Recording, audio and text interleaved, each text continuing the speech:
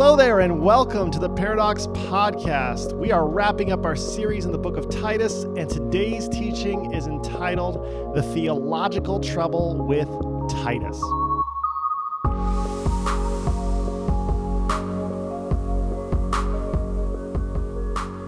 So if you have been with us the last 2 weeks in this series on the book of Titus, then you know that we've been working this series around an argument that Dr. Margaret Mitchell makes about the book of Titus. Her exact words in a commentary written in 2010 are this: most scholars today regard 1 Timothy, 2 Timothy, and Titus as pseudepigraphical, which is a fancy academic way to say that Paul probably didn't write Titus. Now, Dr. Mitchell knows that you can't make a claim like that when the book of Titus says it's written by Paul without offering some supporting arguments. And so Dr. Mitchell says there are historical problems with Titus, literary problems with Titus, and theological problems with Titus.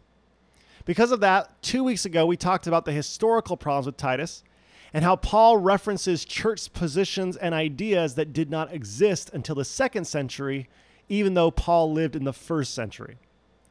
Then last week, we talked about literary problems with Titus and the fact that the language that's in Titus is much more common and found in the 2nd century of Christian thought and theology than it is in the 1st century of Christian thought and theology. Which leads us to this week, where we focus on the theological problems with Titus. Now, to talk about the theological problems with Titus, we have to look at the entire book of Titus. It's just 3 chapters, but we kind of have to go through and group what each paragraph or what each idea is saying. So we're going to give an overview of the entire book, and if you are listening and you have a Bible handy, I'd encourage you to open to the book of Titus. We'll start at the very beginning and go all the way to the end. In chapter 1, verses 1 to 4, there is an introduction. This is where the author claims that it is Paul that is writing this letter and that it is to Titus that this letter is addressed. Then in chapter 1, verses 5 to 9, we read about how bishops and elders are to be blameless people. Then in verses 10 to 16, the author tells Titus that his congregation should not trust the Jews because the Jews don't really know who God is. Now, if that sounds like an anti-Semitic statement to you, then you're absolutely right, because it is anti-Semitic. And we talked about that at length in the last 2 podcasts. Then in chapter 2, verse 1, the author tells Titus that he must teach sound doctrine. And from there, we enter a new phase of the book in verse 2 all the way down to verse 10 of chapter 2. Here, the author wants to focus on Christian behavior and how members of the congregation should behave. So in verse 2 of chapter 2, the author tells Titus that men must be sound in faith. Then in verses 3 to 5, the author tells Titus how the women should behave, and it can best be summed up that women must submit to their husbands. Now, if this sounds like a sexist statement to you, well, that's because it is. And we talked about the sexism at length in the last 2 episodes. Then in verses 6 to 8, the author tells Titus about young men and how they must become model citizens. Then in verse 9 and 10, the author tells Titus that slaves must obey their masters. Now, if that sounds like an immoral statement to you, well, that's because it is. And it's difficult for us to read, and we talked about the immorality of that statement at length the last 2 weeks.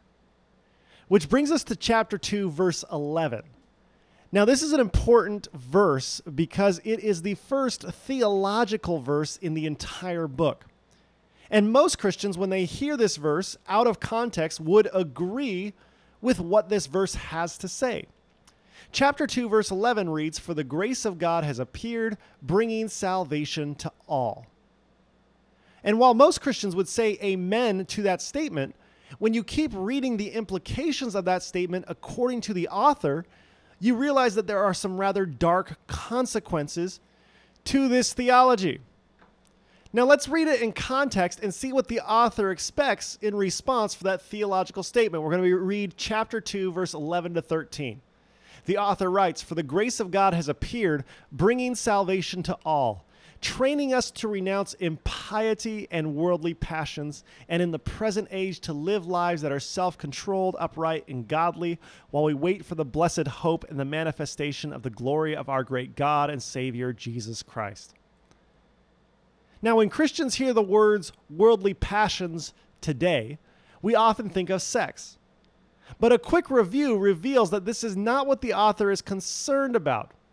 The worldly passions this author is concerned about is 1, the equality of women, and 2, the liberation of slaves.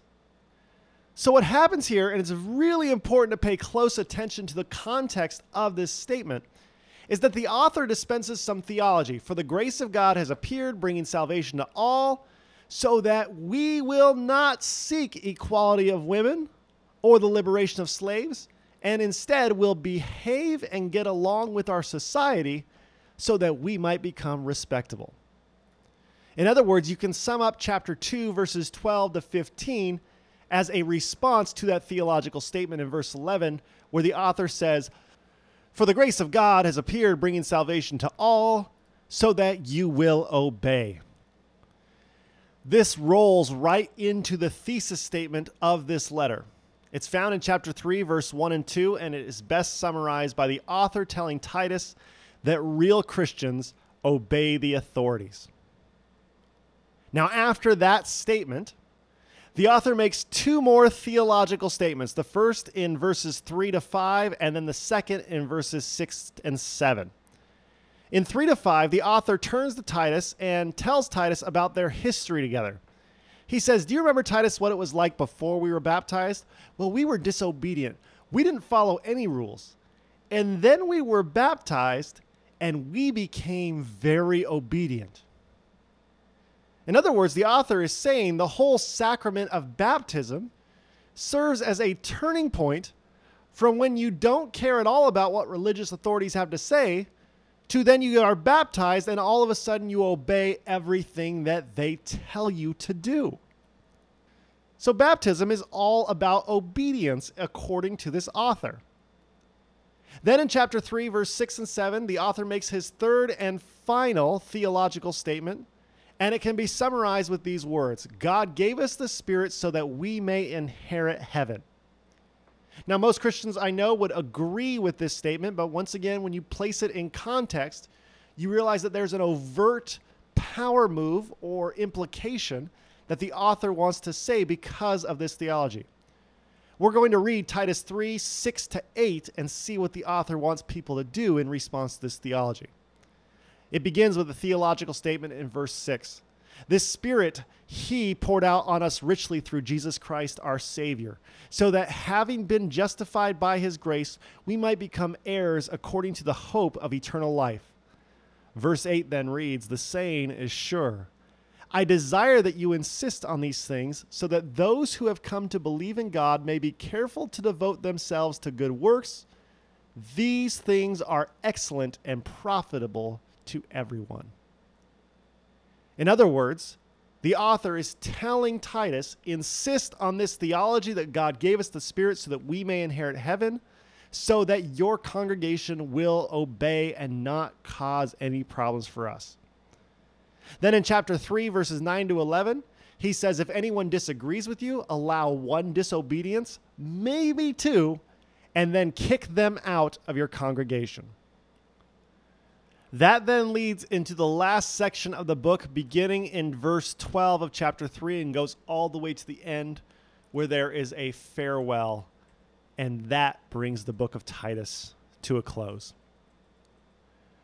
When you look at the entire book of Titus, I think it's very easy to see what the theology of Titus is.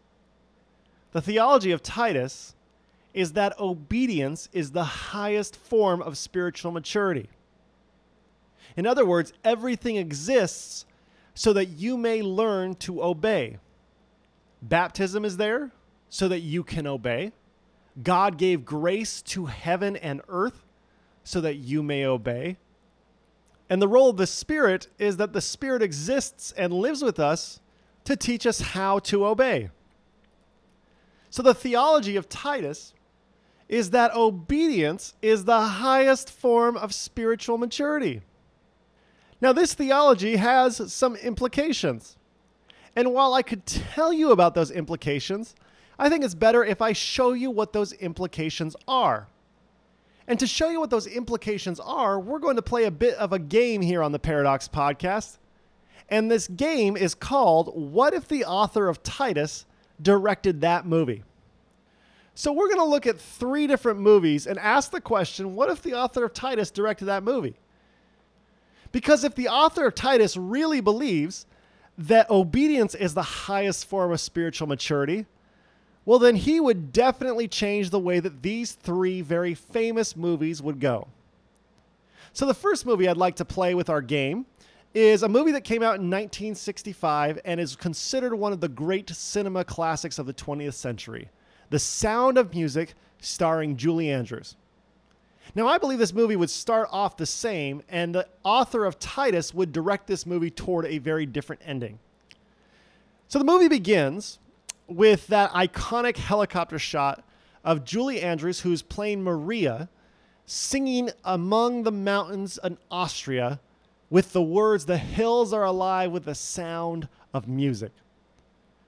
And then all of a sudden, she's enjoying singing so much, but she realizes she's late, and so she picks up her belongings and sprints back down the hills toward the abbey, where she finds a group of nuns waiting for her and shaking their heads at her. They then ask the existential question, how do you solve a problem like Maria? And the mother of the abbey, Mother Abbess, has no choice but to send Maria on a soul-searching trip to take care of the Von Trapp children and their captain or their father, Georg von Trapp. Now, the captain is all about discipline, and Maria is all about joy and singing. And as the movie goes, the children start to adore Maria, and they start to rebel against their father, and the father realizes that he has been not a great father all along. Now, obviously, this seems like a match made in heaven. There's just one problem. The captain has a girlfriend, the Baroness Elsa Schrader. And there's one point in the movie, right before the intermission occurs, when the captain and Maria are dancing together, and the Baroness sees it, and she is filled with intense jealousy, but she keeps her cool because she's the Baroness. The Baroness then escorts Maria to her room and watches her change in a very creepy scene. And then she tells Maria that the captain is falling for her because Maria is falling for him. And the only thing that Maria can do to save this situation is to leave and to return to the abbey. Now, Maria is racked with guilt. She is not a home wrecker. And so she says, okay, I will leave then. And it's here that the Baroness says that haunting, chilling, infamous line where she says, goodbye, Maria. I'm sure you'll make a very fine nun. Maria escapes from the Von Trapp mansion under the cover of darkness and returns to the abbey. She puts her habit back on and seeks counsel and wisdom from the mother of the abbey. Now, it's here where we are used to hearing the song Climb Every Mountain that I believe the author of Titus would change this movie if he was directing it. And instead of Mother Abbess singing Climb Every Mountain, he would have Mother Abbess sing a very different song called Stare at the Mountains.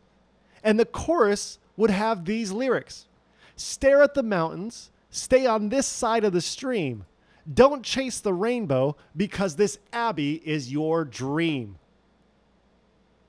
Now it's here that the director, being the author of Titus, would then turn the camera back toward Maria and give a pause and allow a moment for Maria to consider her options. And it's here that Maria then would look at the mother of the abbey and say, you're right, mother.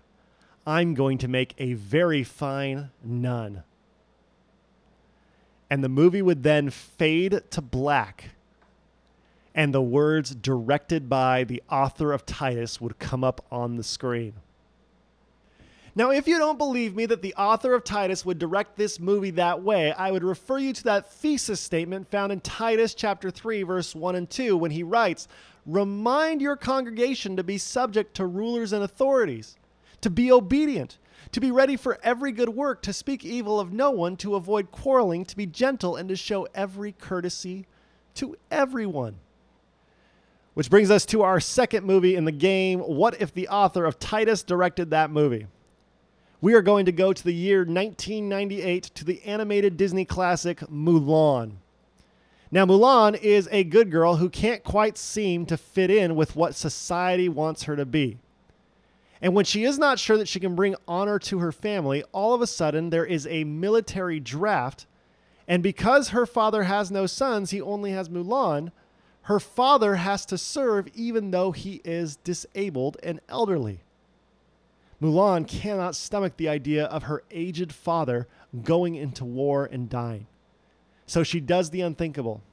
She dresses up like a man, takes her father's armor and her father's sword, and goes to register for the draft.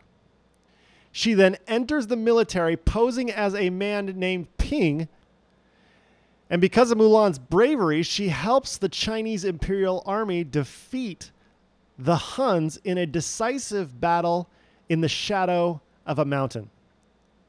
Now, unfortunately, Mulan, or Ping, is injured in battle, and a doctor begins to examine her and discovers that she is a woman. She is then brought out in the snow before the commanding officer and thrown at the commanding officer's feet and says, "You know the law, this is treason. She is to be executed." Now Shang, the commanding officer, looks at her and says, "A life for a life," and allows her to live, but sends her home. Now it's here that I believe the author of Titus, if he was given the director's chair, would change the movie. Because while in the original movie, Mulan sneaks around and returns to the Imperial Army, the author of Titus would have Mulan going home to her father. Now, her father would see Mulan and say, "What happened?" And Mulan would respond with these words penned by the author of Titus himself. Mulan would say to her dad, "I'm sorry, father. I know now that only men should serve in the military.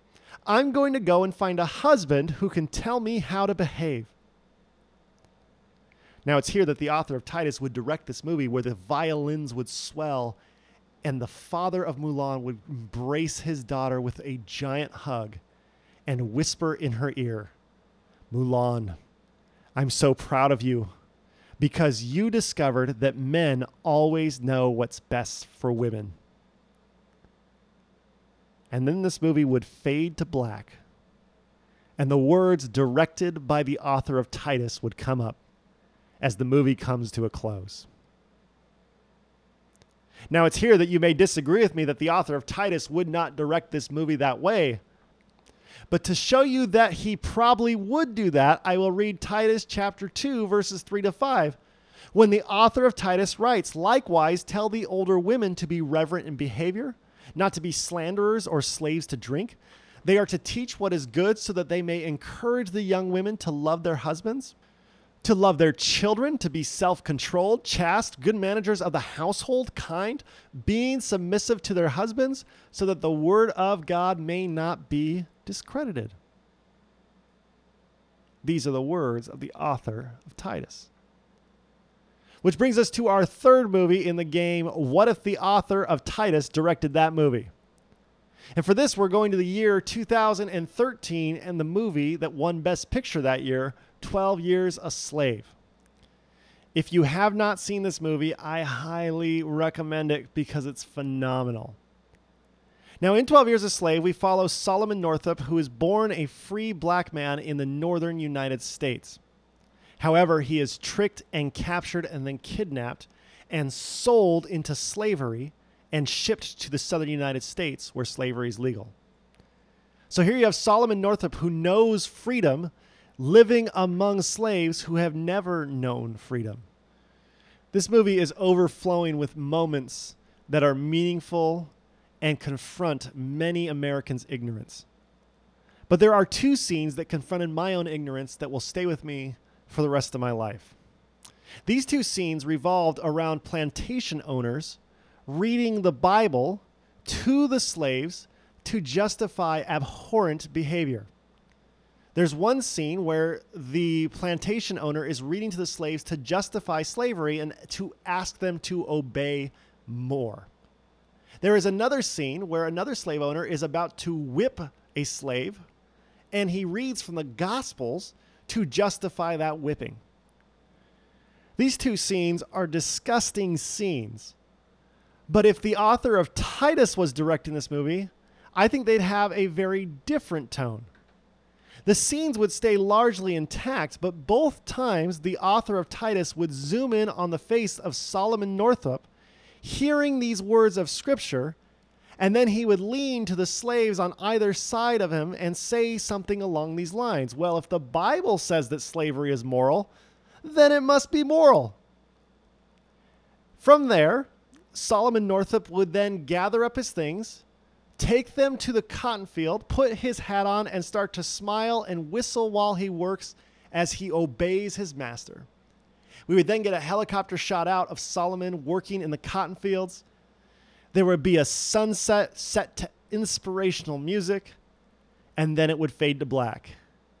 And we would read on the screen the words, directed by the author of Titus. Now, if you want to argue with me that the author of Titus would never direct this movie that way, I would read to you from Titus chapter 2, verses 9 to 10. When the author writes, "Tell slaves to be submissive to their masters and to give satisfaction in every respect. They are not to answer back, not to pilfer, but to show complete and perfect fidelity, so that in everything they may be an ornament to the doctrine of God our Savior." Now, we've played this game. What if the author of Titus directed that movie? And we considered 3 movies, The Sound of Music, Mulan, and 12 Years a Slave. And what I hope you can gather from this game is that if the author of Titus directed these movies, then these movies would be terrible movies. They'd be awful. Nobody would go see them. They wouldn't win Best Picture. We wouldn't still sing their songs today. They would be objectively terrible movies. And the reason for this is when you look at the theology of Titus, that obedience is the highest form of spiritual maturity, what we have found as human beings is that simply isn't true. It doesn't resonate with the human experience, that everything exists so that we might obey. And when people read the book of Titus and they feel like this is a very thin or problematic thesis statement, they often turn to Paul and they say, "Hey, Paul, why'd you write this?" To which I picture Paul responding by saying, hey, don't blame me. I most likely didn't write Titus. Because when you want to talk about the theological problem of Titus, you have to talk about how all theology exists so that people might obey better. But the fact is, if Paul was on this podcast, I believe his testimony would be, after I met Jesus, I rarely obeyed the religious authority. And we could have Peter on this podcast, and Peter would say, yeah, we told Paul to do things, he would never do them. We could have James, the brother of Jesus, on this podcast, who was the head of the Jerusalem church, who would tell you about how he wished Paul would take orders. We could bring the high priest who was appointed by Rome on this podcast, and he would say, Paul never listens to anyone.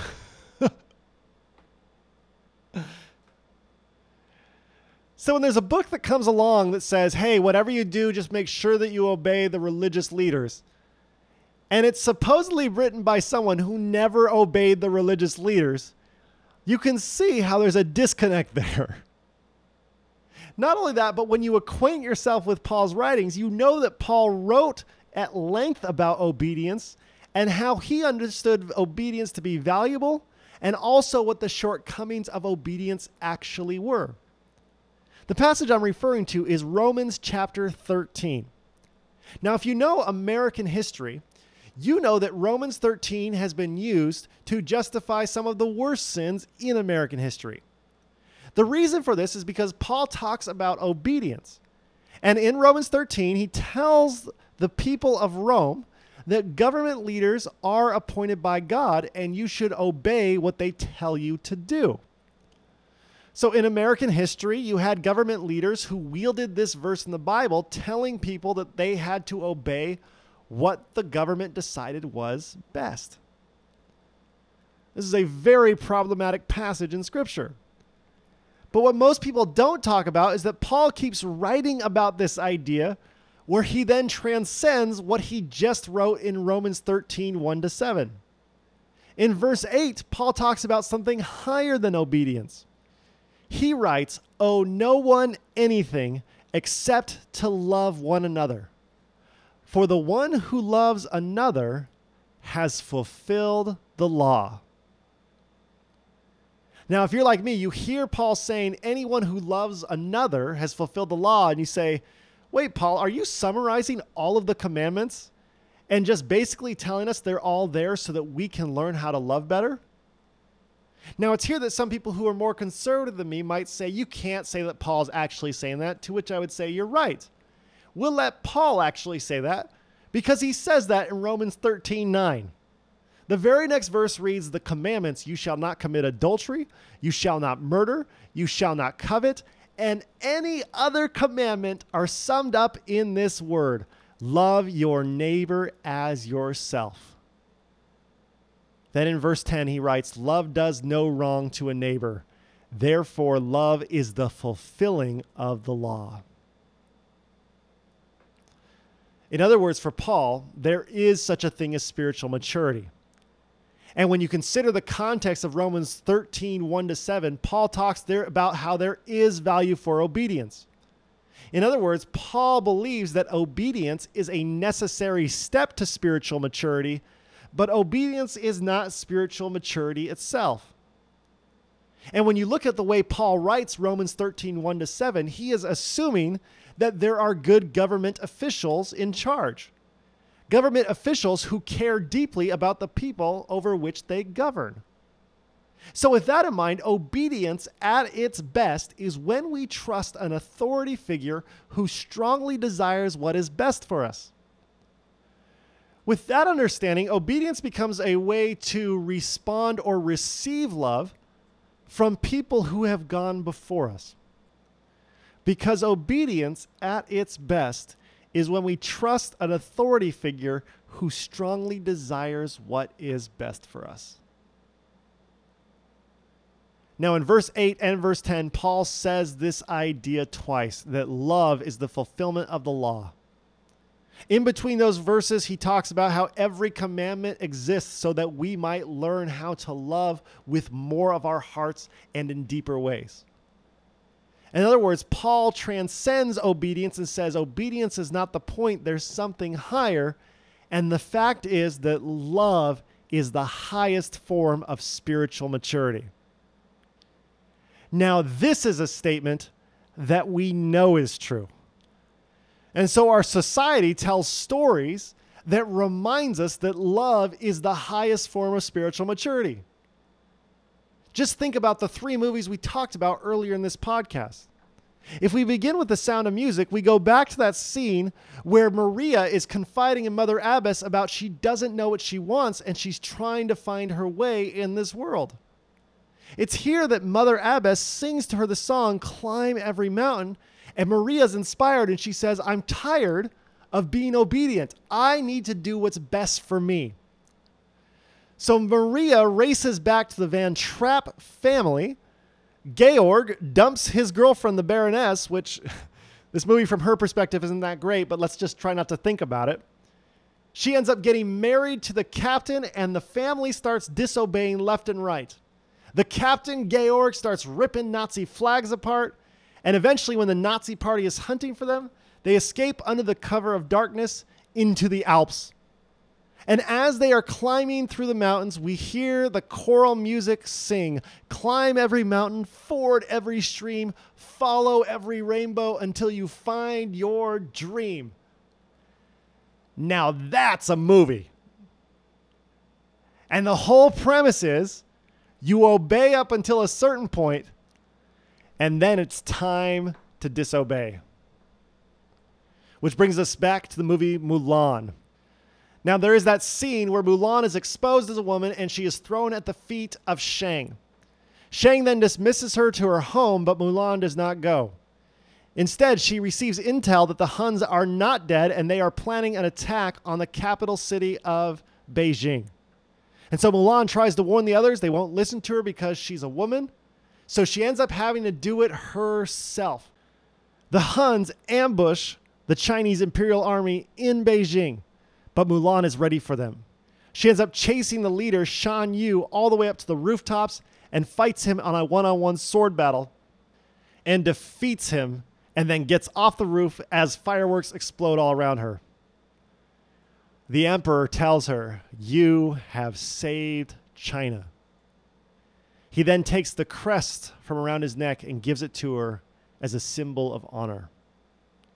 Now Mulan travels home to visit her father after having lied to him and to her family about where she was going when she went to join the army.